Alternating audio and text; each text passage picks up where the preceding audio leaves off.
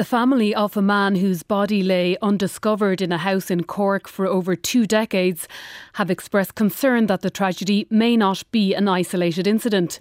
Tim O'Sullivan was discovered under a duvet on a bed in the house by 2 Cork County Council staff in January when they entered the boarded up property after the local authority received reports of vermin infestation. This week an inquest into Mr O'Sullivan's death took place. Reporter Sharon Lynch travelled to Mallow to gauge the local reaction to Mr O'Sullivan's case and spoke to people about the tragedy. Just off the main Cork to Limerick road, as you drive into Mallow, is Beecher Street. A statue of the Sacred Heart is the first thing that catches the eye.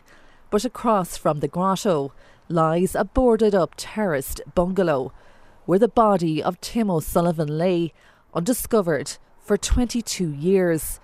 Owen English is a senior news reporter with the Irish Examiner. We know from statements given at the inquest last week that he would have been in contact with one of his sisters by letter. They would have written to each other regularly, but that she said in her statement to the inquest that shortly after their mother died, Tim stopped writing to her.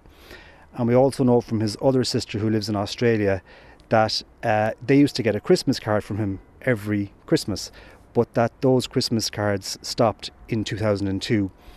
And his sister Noreen told the inquest that when she was back in Ireland visiting family the following year in 2003, that they actually called to Tim's house. They had his address because of the Christmas cards. They called to his house to try and trace him. They looked into the house and they could see items on the table, but she said in her statement that it looked as if the house hadn't been lived in for quite some time.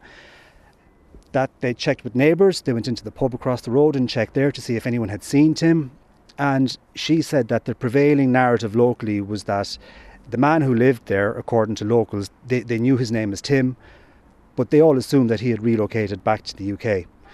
And Noreen said that when she heard this, she was concerned. She went to the Gardaí, she told them the story, and that she assumed that the guards there would do some kind of welfare check. The guard that she spoke to seemed to know who she was talking about. He knew a Tim in that house, but he also believed that this man had moved back to the UK.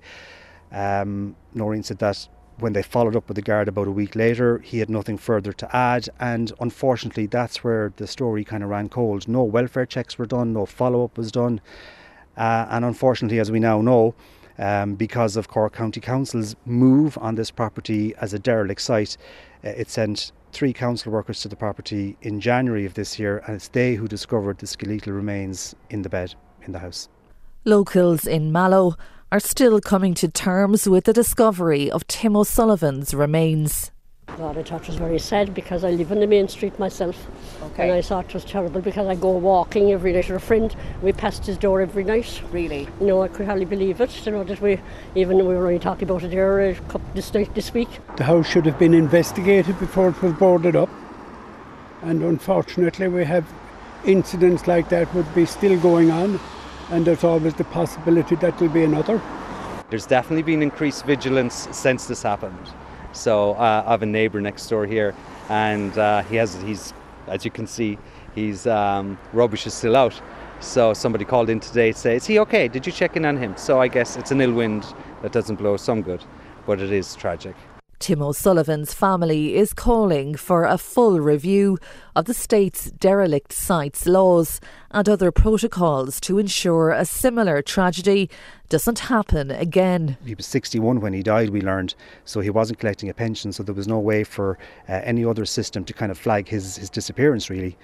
So the family accept that they could have done more, but they also believe that perhaps the Gardaí could have done more and the local authority could have done more. They said that the system really should be more compassionate and reactive, and what we learned from the inquest was that the local authority workers who were sent to the property to board up the windows didn't have the authority and didn't have a reason to enter the property, that as far as they were concerned, as far as the council was concerned, this was private property.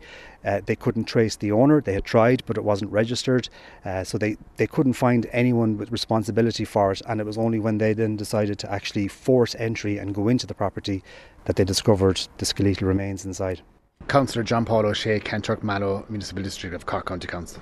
Yeah, well, I suppose constituents and neighbours who walk that route in Beecher Street on a regular basis contacted me saying, look, that the property looked very derelict and vacant, and there was some, I suppose, maybe entrance points for vermin on the windows and the doors. So I suppose as a concerned constituents, I brought the issue to the council at the time and reported it, and I suppose we have had a number of, I suppose, notices put on that property, but obviously the owner didn't respond, so I suppose we did proceed to board it up, just I suppose as an aesthetic point of view more than anything else, and to make sure that I suppose that it was safe from the community in terms of any vermin entering the property. So but then we proceeded late last year with the CPO of the property under the Housing Act, and that's I suppose when it happened that we